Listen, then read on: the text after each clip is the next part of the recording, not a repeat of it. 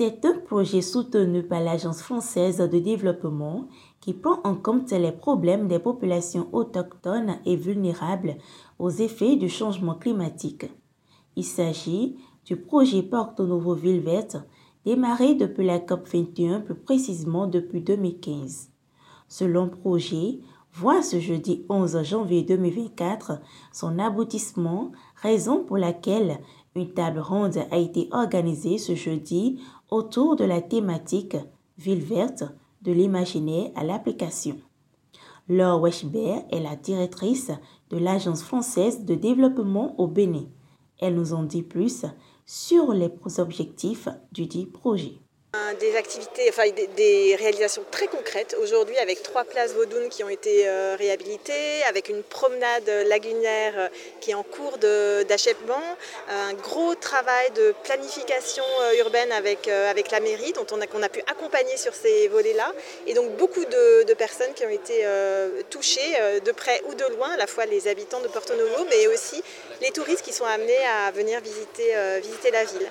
Donc c'est un projet qui a été aussi fait de manière très collective, en partenariat avec beaucoup d'entités, notamment la coopération décentralisée, des ONG locales, des incubateurs, le centre Wadada, et donc à l'image de ce projet très collectif, un impact très concret sur les habitants. C'est aussi un projet très emblématique à nos yeux parce qu'il est vraiment symbolique de la manière dont des villes peuvent renforcer leurs compétences et lutter contre les questions de changement climatique. Donc un exemple d'adaptation au changement climatique qui est vraiment louable et qu'on espère pouvoir mettre vraiment en avant dans les prochains mois. Tenue de 10h à 12h30, c'est la salle de conférence de l'École du patrimoine africain à Porto-Novo qui a abrité la table ronde. Reconnaissant l'importance de ce projet, le maire de la commune de Semekoji n'est pas resté en marge de cette séance. Jonas Benameto nous livre ses impressions. La particularité de ce projet est d'avoir tenu compte des populations dans une démarche inclusive. Il faut l'encourager.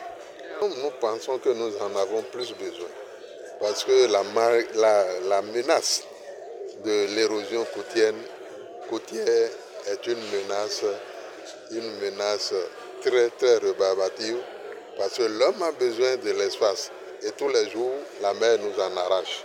Alors, sur quoi nous allons vivre, sur quoi nous allons produire, sur quoi nous allons nous épanouir. Donc, Semekoji a besoin d'aller plus loin pour des projets vraiment spécifiques.